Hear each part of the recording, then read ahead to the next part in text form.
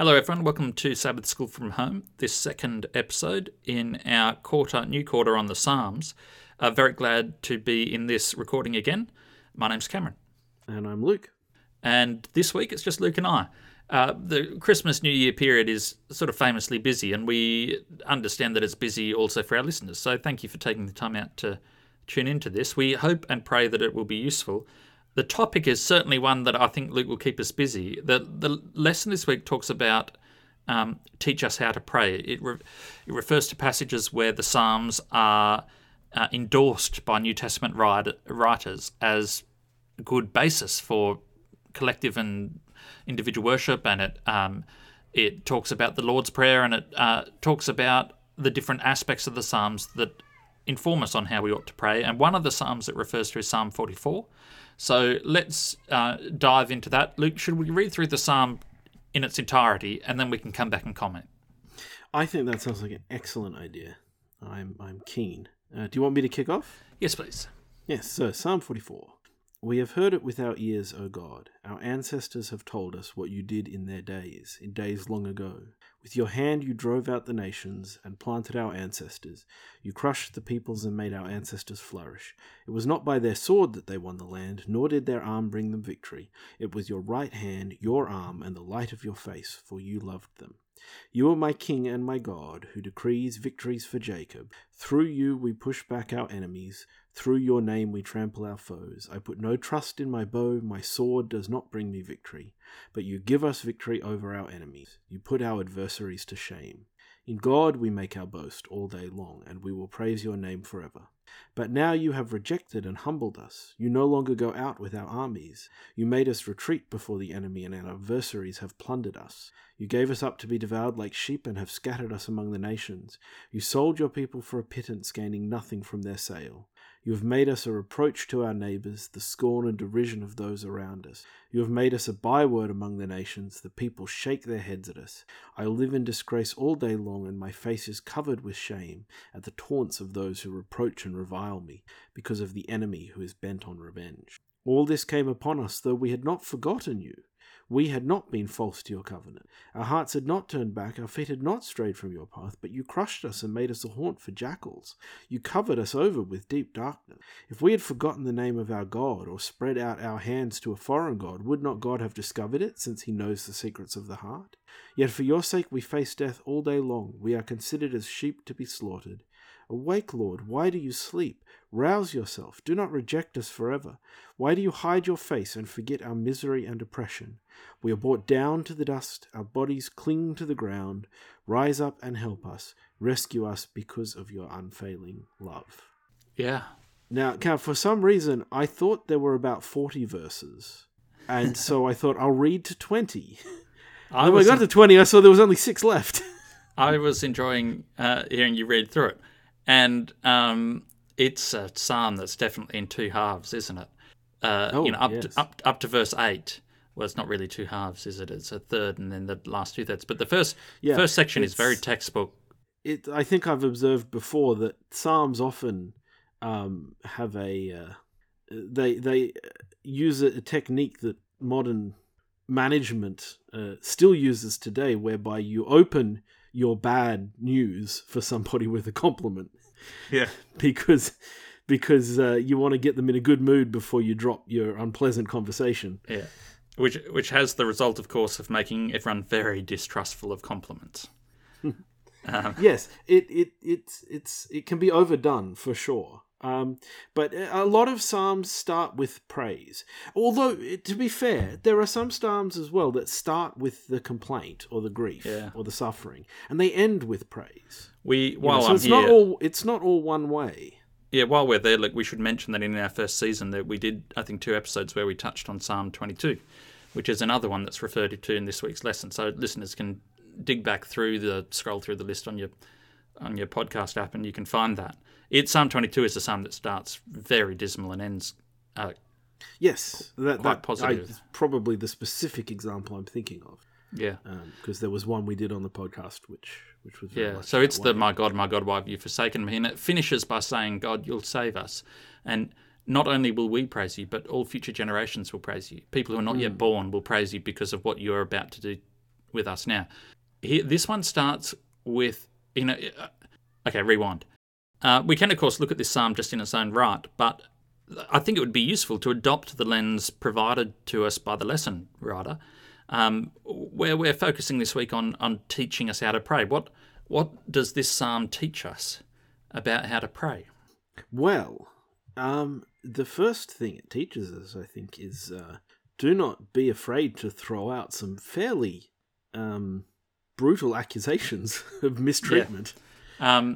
I mean, the psalmist is not. He thinks God done something wrong, and unfair, and he wants it righted.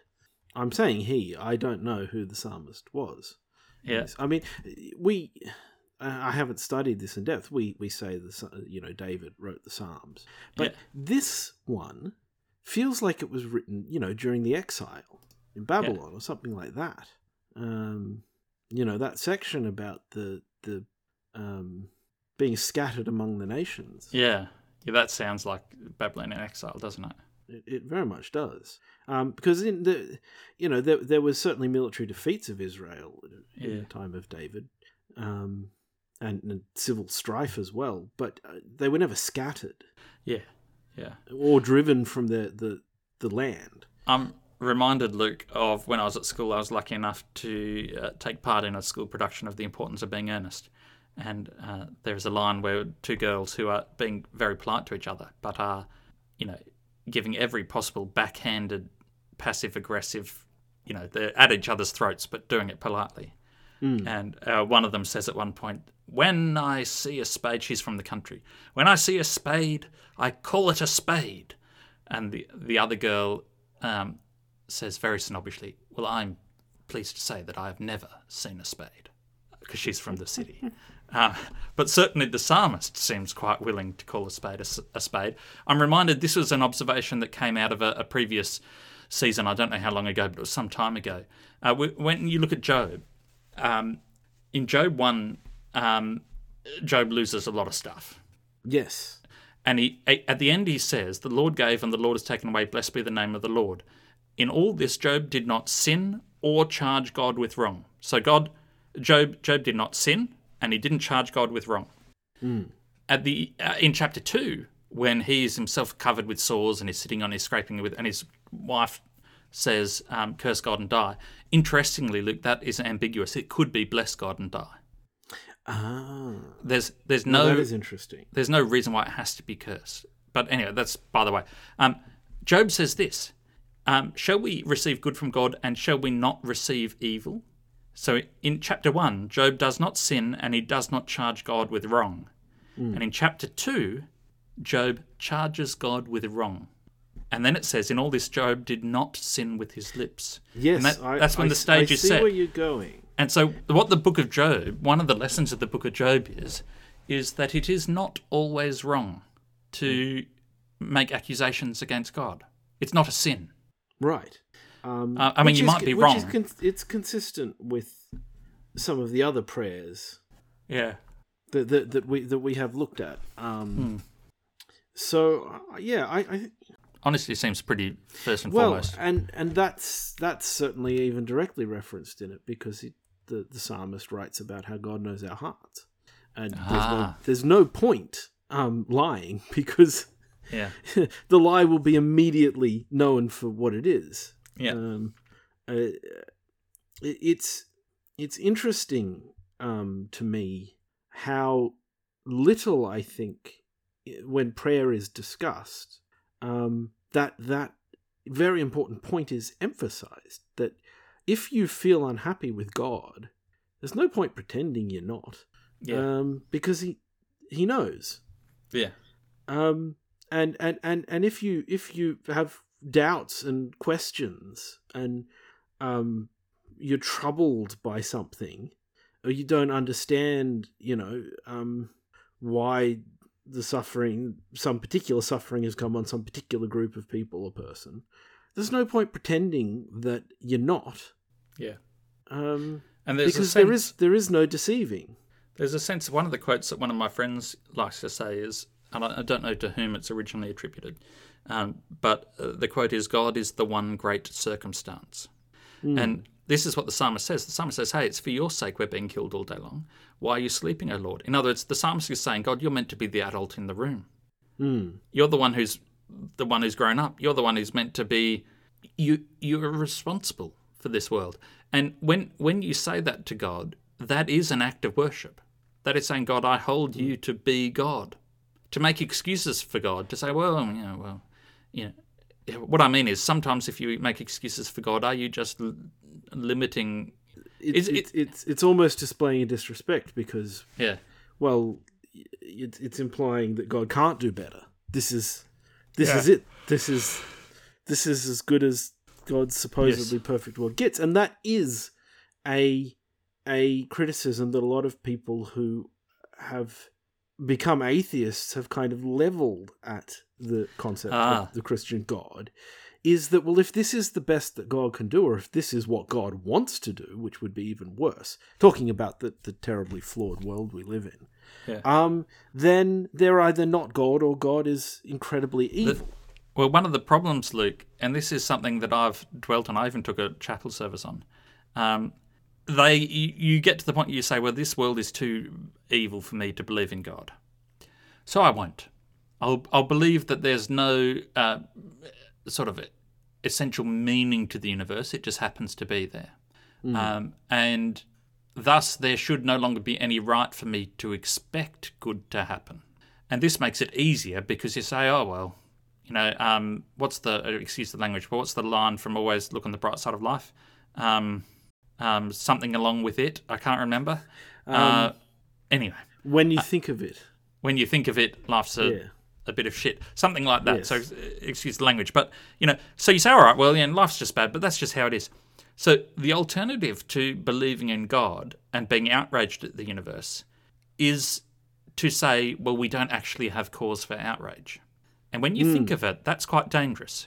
You look at the world in which people suffer and you say, well, that's just the way it is. Well, and so in a sense, the atheist who is really incensed that this is the way the world is and how could God let it be like that, is more close to the psalmist. Yes. Than the modern Christian who just goes, oh, well, it's all part of a plan, and yes, the devil at something. Yeah. People's own choices, the devil. They deserve it. God's not tempting them beyond what they can bear. Yeah. Making excuses on behalf of God or trying to explain it away in the most kind of... well, I'm not really trying to explain it. I'm just throwing up something plausible enough that suspension of disbelief is possible, and we can talk about something else because this is uncomfortable. Yeah, and it's like with God's lawyers. And the author of this psalm is a lawyer, but he's on the prosecution side, not the defense. And you're right, the atheist who is really genuinely outraged at the world is operating under a premise other than what they claim. So they are operating under the premise that the universe ought not be this way. But if the universe just happened, we have no right to say what it ought to be. So even the outrage against God for injustice presupposes that there is a way it should be. And the psalmist acknowledges that. And the psalmist calls God to account. Yeah. I find it interesting to ponder. Would the psalmist recognize the atheist as more of a believer than the apologist? I don't... you wouldn't want to speculate too much, but it's an interesting thought. You could imagine a sort of atheism, and I know people who have this sort of atheism. It is an atheism where they find it very hard to believe in God, but they are absolutely outraged at injustice. And they are actively working to stop, injustice against the Aboriginal peoples, injustice against the environment, justice against, immigrants that are being kept in indefinite detention. There's lots of things that we are sort of collectively responsible for as Australians, in some sense, that, and to some degree, that ought outrage us. And some of the people I know who are most active in this area do not believe in God. But you could imagine God saying, "Do you know what? I like this person's atheism. It's pushing them in the right direction. They're certainly behaving like children of the kingdom. Well, and yes, well, you have the parable then, of course, of the two sons. The one of whom said to their father, "Yes, I'll do it," and then didn't, and the other who said, "I won't, absolutely not." Yeah, get stuffed, but then did go and do what the father asked. Yeah. Now, so that's an interesting question. Then, if you have an atheist who lives the commandments in every way, tries really hard to, really believes in them, just doesn't believe in the existence of God, which son are they? Well, if there's one thing which is totally consistent with almost every parable Jesus told about the second coming, and all of his interactions with, including interactions with Roman centurions and Syrophoenician women, and his comments about people coming from the east and the west, and and the wedding guests coming, the uninvited guests getting in, and the invited ones not getting in. Yeah, you give 100 references for this, but it must certainly be the case that when we get to heaven, we will be surprised. Oh yeah, I would count on it. Not that I'm making any assumptions that I know what's going to happen in the future, but if heaven was exactly like I can imagine it to be, and exactly the people I think should be there will be there, then it wouldn't be heaven, because I'm not capable of conceiving of genuine perfection. And I don't see other people's hearts. That's a good point. Yes. Well, and look, it's something that we're getting a little off topic, but I'm happy to roll with it. It's something that I have made a concerted effort in adulthood to not make assumptions about people's motives. I think that's really important, especially people I don't know at all, strangers, so people on the internet, people. Yeah. It's like Luke, the man who's driving down the road, and it was a tight, windy road, mountain road, and he was going around a corner, and a woman came round the other way, and, there was a bit tight, and as they squeezed past each other, the woman wound down her window and yelled out, "Cow!" And he was incensed and yelled out, "Imbecile!" and drove around the corner, and there was a cow on the road. Yes, exactly so. It's a perfect example. But you don't know what other people's motives are. Even if people you know very well, you don't really know what's in their heart. Yeah. So how on earth could you know a stranger's motivations? And there's all sorts of value to be had. I think you can think much better of people when you don't speculate on what their motives might be. Or at least you don't automatically jump to the worst possible motive, which is which is what you tend to do. Yeah. If you're not being intentional, is you assume that they intended to call you a cow. Yeah, that's right. Rather than considering the possibility that maybe they were trying to warn you about a cow. Yeah. Yeah. So I think that's a really important. That's the implied half of the of that sort of statement, that God sees the heart. Yeah. Well, the second half of that statement is you don't, so don't judge. Yes. Yeah. Yeah. Which just also reminds me, Cam, have you seen that that T-shirt which says it's for lecturers to wear, and it says there are two types of students in the world: those who can extrapolate from incomplete data. Yeah, I've seen that. Yeah. It's quite good. Anyway. Yes. Extrapolation when it comes to like people's motives, though, can be dangerous, as you've said. Exactly. Yeah.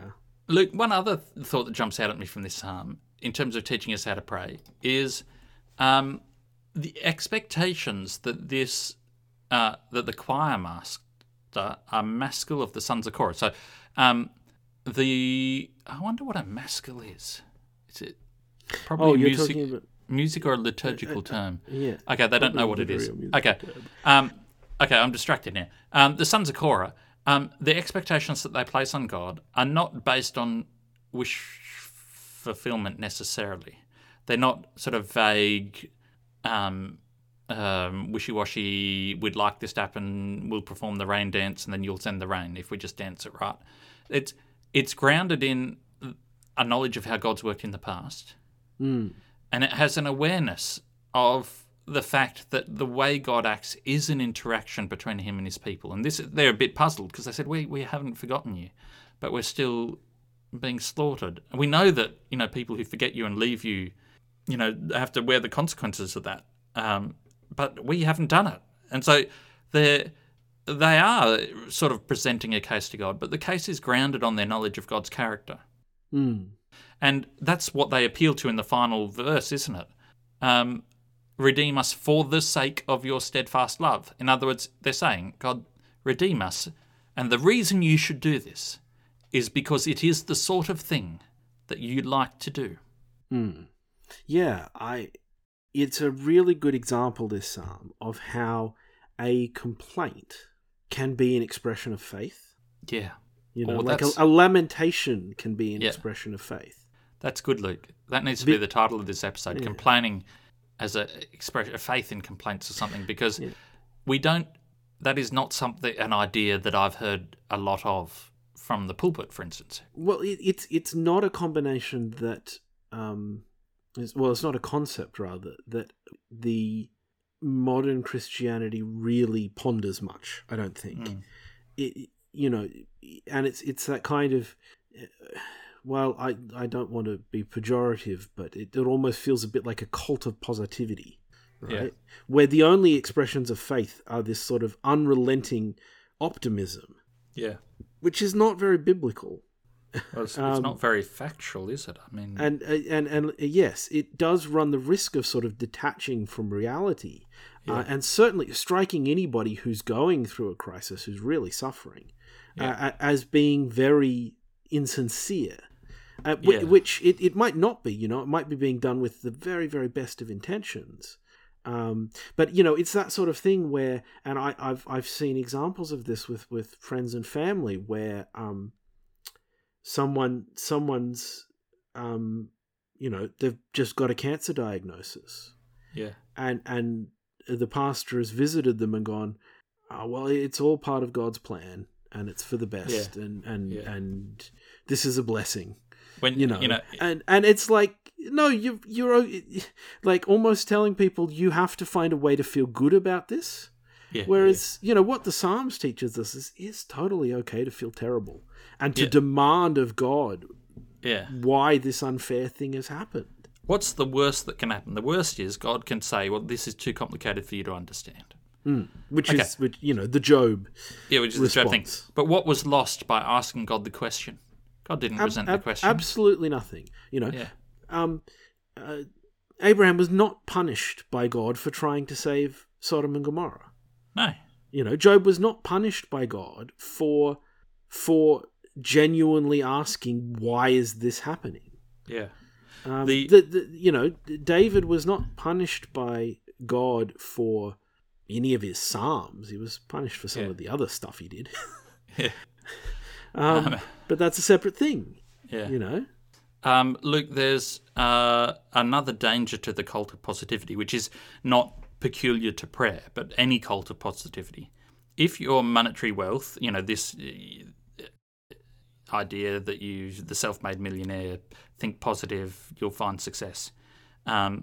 If your monetary wealth, if your health, if you're standing with God, if you're standing within the church, if your value as a Christian, if the credulity of your faith and the sincerity of your faith and the genuineness of your faith and the effectiveness of your faith is dependent on you being buoyant and positive, then when something goes wrong, it's my fault because I wasn't positive enough. And this is why an overly optimistic environment is so incredibly depressing. Yes, because it puts a lot of pressure on you to pretend. Yeah. And nobody has ever gotten emotionally healthier from trying to present outwardly something which is not authentic to who they are and how they're feeling. Yeah. So I don't see the Psalms doing that. The Psalms are unrelentingly honest. Yeah. Um, One comment that Locke shared last week, Luke, which you weren't with us, unfortunately, for that recording, so I'll share it now, and our listeners will have heard it again, but it ties into this.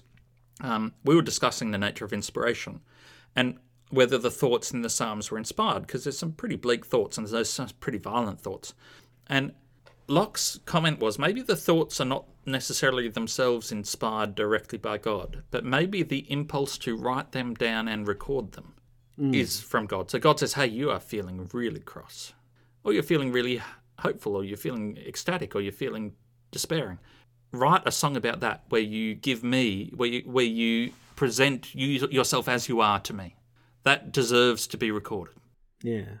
And I kind of like that idea that part of the role of inspiration is not necessarily always to provide us with the thoughts that God would have us think, because none of us seem to be quite perfect, and I'm sure we're going to spend all eternity learning the ways of thinking that God wants to teach us. Cam, it's such an important point, because it touches on the concept of divine inspiration, which is really important. A sort of theological debate in Christianity about how to read the Bible. Yeah. If it's divinely inspired, what does that mean about the information in it? Yeah. Is it all literally true? What does literally even mean? Yeah. Well, yes, quite. Yeah. And I think it's really important to know that. Well, okay, let's say it's all inspired by God, right? But for different purposes, and some things are warnings, and some things are instructions, and some things are object lessons and parables and morality tales, and some things are historical records. Yeah. And some yeah, like verse 11 and 12 of this psalm. You have made us like sheep for slaughter. You have scattered us among the nations. You have sold your people for a trifle, demanding no high price for them. Now, that may be literally, if this is written in the Babylonian exile, that would be a good description of what's happened. But the inference it is making about God's character or God's inconsistency, God, you've just totally given up on us. You made us taunt of our enemies. People shake their head at us. We're disgraced all the time. Is God really in the business of doing that? Does he enjoy, or you would be allowed to feel a little uncomfortable with that. But if you say, well, no, that's actually how the psalmist felt, and the Holy Spirit moved upon that psalmist and said, you know what, God is big enough to take that. Yeah. Write it down and sing it in there church. You go. I mean, there's another thing that we learn from this psalm is that a divinely inspired writer is allowed to record their feelings. Oh, in fact, that is such a fundamental premise to the whole Psalms. It's what we've been skirting around, Luke, but just said more clearly. Even the fact you're allowed to, someone said to me the other day, with reference to someone who I love dearly, who is going through some mental health problems. And this friend who'd worked in the mental health industry said, it's very difficult growing up as an Adventist, as an Adventist girl. Some people just feel desperately poor in their self-esteem because they are not the little angel little Adventist girls are meant to be. Right. So when you say you are allowed, the key word there is allowed. You're actually allowed to talk about it, the way you're actually feeling. Yeah. And Cam, I'm realizing it's not just the Psalms; it's the entire Bible. You think about, let's say you had let's say you had a powerful emperor, right? And they commissioned someone to write a book about them. Yeah. So it wasn't divinely inspired; it was imperially inspired. Yes. All right. Yeah. And this was this emperor had absolute power over life and death. Could order the death of anybody, and it would be carried out in an instant, sort of thing. Yeah. Right.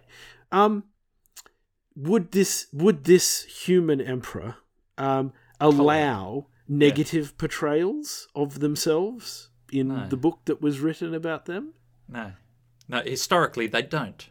No. We know that history tends to get written by the victors, and the victorious, and it tends to uniformly portray them in a positive light. I mean, I recently, for honestly productive reasons, was reading the Vitruvius's 4 books of architecture, which were written by Vitruvius during the time of the Roman Empire for the present emperor. Right. And they're a construction manual. They're books of kind of a technical instruction manual.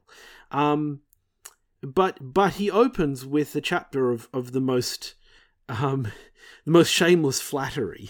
And each chapter opens with a sort of passage explaining how awesome the emperor is and how much of a privilege it is to write this book for him.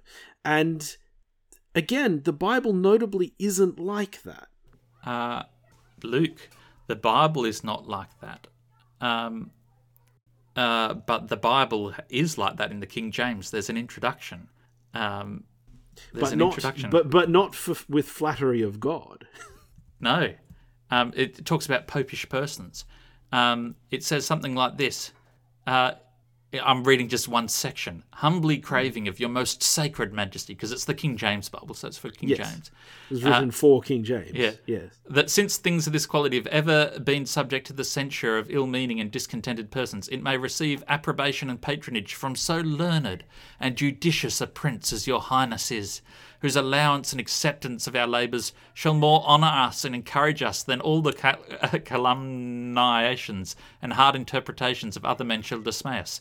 So that if on one side we shall be traduced by popish persons at home or abroad, who therefore will malign us, because we are in ignorance and darkness, or if on the other side we shall be maligned by self-conceited brethren, who run their own ways, and give liking unto nothing but what is framed by themselves, and hammered on their anvil, we may rest secure, supported within by the truth and innocence of a good conscience, having walked the ways of simplicity and integrity as before the Lord, and sustained without by the powerful protection of your majesty's grace and favour.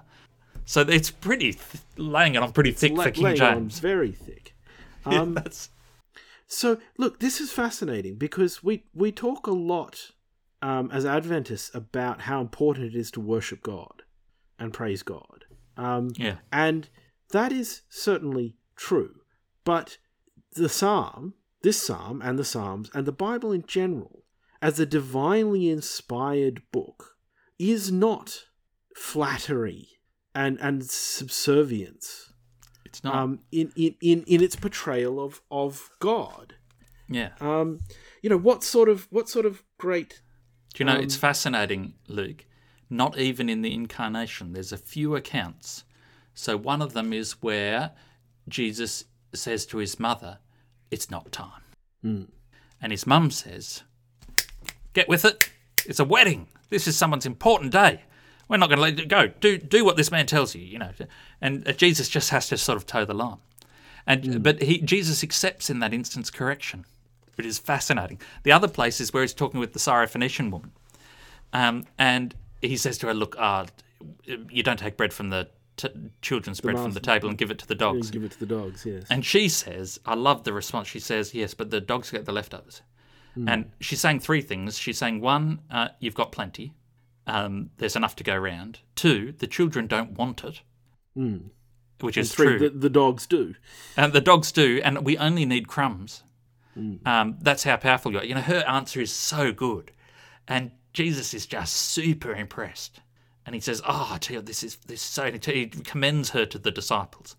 And now I like to think that maybe in both those instances, Jesus knew the way it would go. But, the fact still remains that God does invite us to be sort of designers with him. We're working... He really liked it that Abraham argued with him, and he liked it that Moses argued with him. That's a picture of a God that is very much at odds with the autocratic ruler, isn't it?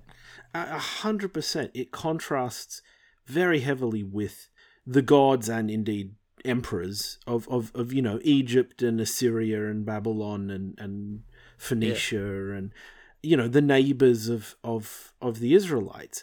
And it contrasts very heavily sometimes with our own perception and portrayal of God. And of the Bible, the Bible contains unflattering portrayals of God. It contains many examples of people criticizing God or complaining to God, sometimes with justification. Jesus, you were just mentioning examples where Jesus was corrected. Jesus famously, my God, why have you forsaken me?" Yes, exactly. One of the interesting things, though, is, we started on this tangent. The phrase, I wrote it down so I wouldn't forget, the phrase that started on this tangent is we usually, gravitate towards praise and worship, but it's okay to be honest. What's fascinating in this psalm, one thing is that it teaches us, is a way to be honest without compromising on praise and worship. So the psalmist here is really honest, but then he says, God, look, this has come and we do not think it's right. What are you doing? Why are you asleep? Rouse yourself. Don't reject us forever. Why hide your face? Why, God? What basis do we have for telling you off? Your own character, who you are. This is worship and praise. Redeem us for the sake of your steadfast love. And the psalm begins with a statement of God's saving power. And even Job, he says, the Lord giveth and the Lord taketh away. Blessed be the name of the Lord. And Job is really cross with God, but he knows God is God. And he appeals to God's character in much the same way this psalmist does. So, as the psalmist does. And indeed, even our modern atheists appeal to God's character. Yeah. If God is good, this shouldn't be happening. Yeah. Why is this happening? And the response is, if there is no God, what right do you have to be outraged by it in the first place? That may make more sense to your brain, but then you can't then complain about it because all you can say is it's something is. All you can say is it's something you personally dislike. But why should that be a basis for, if it's only something you personally dislike, how can it then become some absolute against which you evaluate the merits of whether there's a God or not? What I mean is there's a circular reasoning here which is complicated from both directions. And one of the things that I like about the Bible is the Bible says, under no circumstances must you lose sight of God's vision for the world. God himself is not happy with it. Yeah. And that's the story of the flood. So, for goodness sake, don't you get to the point where you say, some people win, some people lose. That's enough. If it happens, it happens. That's fine. Because, that can lead to complacency where you're just not obliged to help other people. Because, that's how it is. I don't think that the weight of poor people bears heavily on the hearts of Donald Trump. No, probably not. Although he would say that he does believe in God, so that's not necessarily good. Well, lots of people say they believe. Well, that's not hard to do. The next question then is how important is it to bring people to the point where they say they believe in God? If it doesn't seem to be a very reliable proxy for... see, that's an interesting rabbit hole to kind of go down, because a lot of interpretation, we were talking about mission in the last quarter, and a lot of interpretation of mission sort of revolves around the idea of what we need to do is get people to the point that they believe in God. Is it? Well, yeah.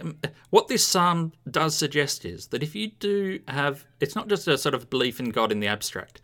This is an experience of God in the past and belonging to a community, that it does bring benefit. You have the benefit of being able to bring your troubles to God and to be able to know through faith that he hears them, and you can be persistent. Job is persistent for a long time before God shows up, but God does show up.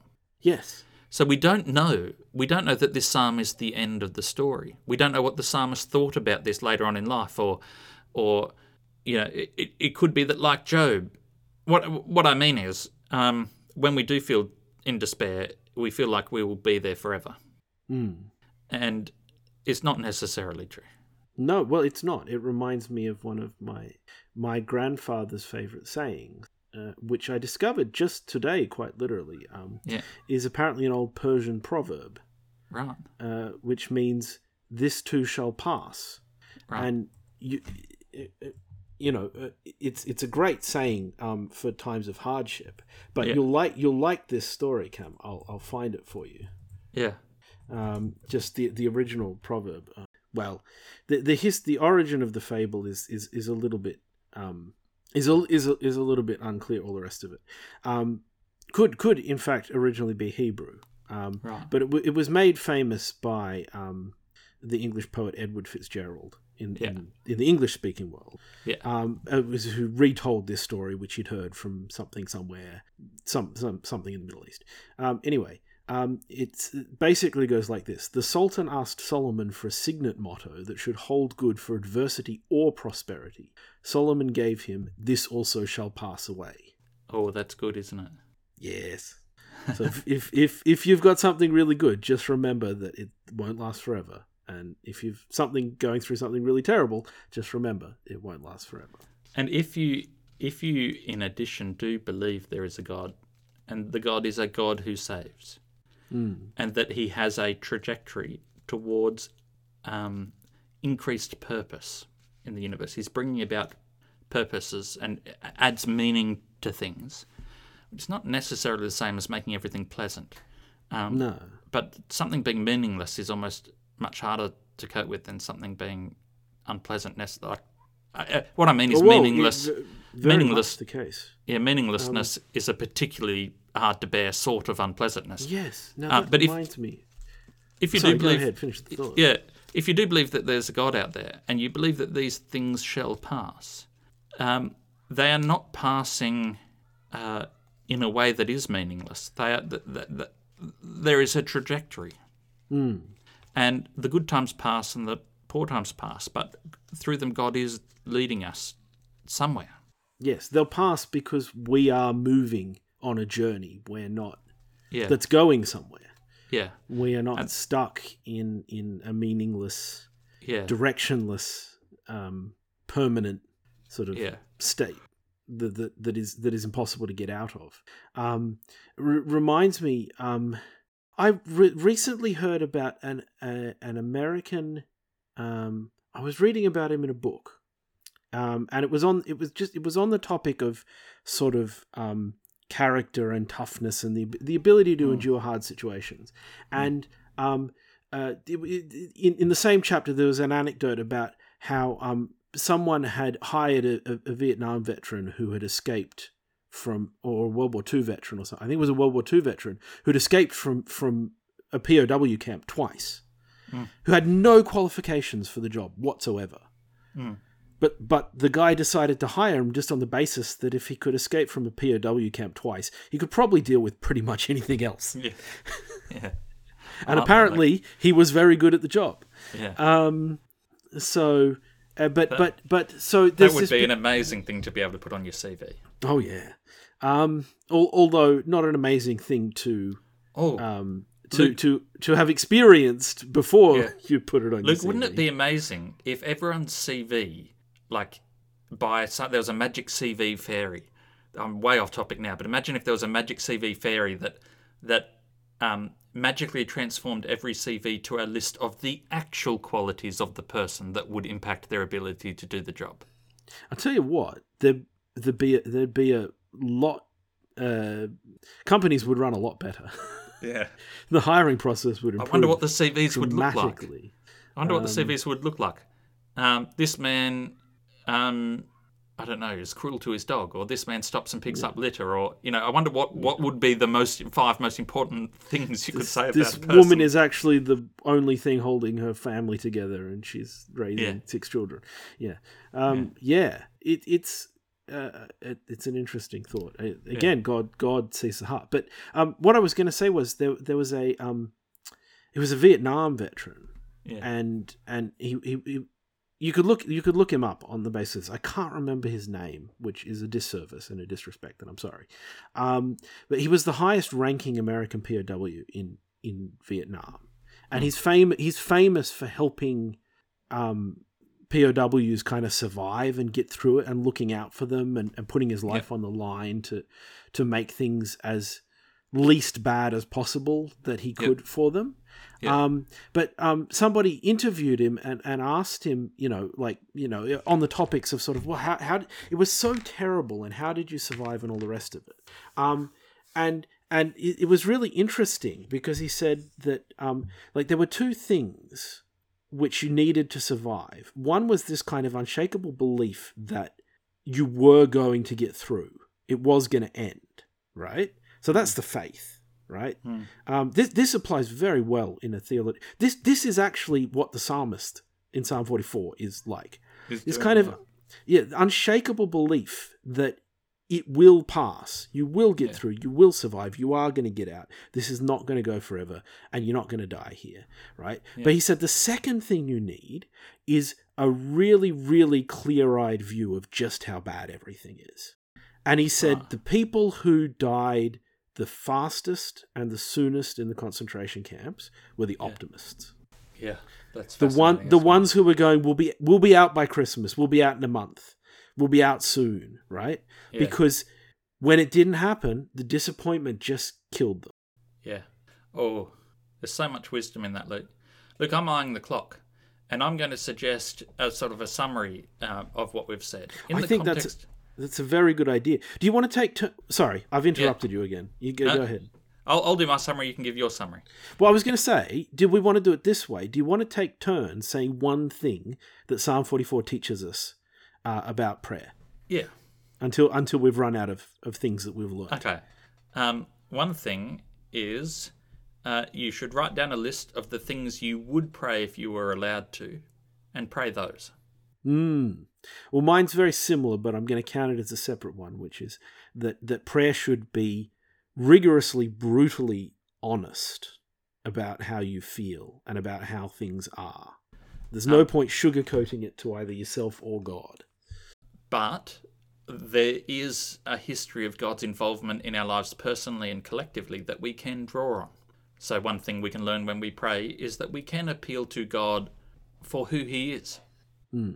Yes, which is a tremendous expression of faith that the psalmist of Psalm 44 demonstrates. Faith in the goodness of God, even in the face of inexplicably horrible circumstances. Yeah, and that's a way of worshipping God. When you say, God, please make yourself responsible. I want you to... You're the sort of person that I would like to be responsible for what happens here. That is praise and worship of the highest degree. Now, isn't it interesting to consider the phrase, your will be done, in that context? Yeah. As well. Yeah, someone's will is going to be done, God, and I'd really want it to be yours. I really want it to be yours, so you do it, please. Yeah. Well, may he do it. And all of us go through trials and troubles. I have my own fair share of them at the moment. And I know Luke, and I mean, everyone's doing it tough at the moment for a variety of reasons. And so, yeah, I think this is a very relevant psalm. It's a good one to think about. We might leave it there, Luke. Please email us if you have any thoughts, sabbathschoolfromhome@gmail.com. And share this podcast with anyone who you feel would benefit. And please join us again for our next episode.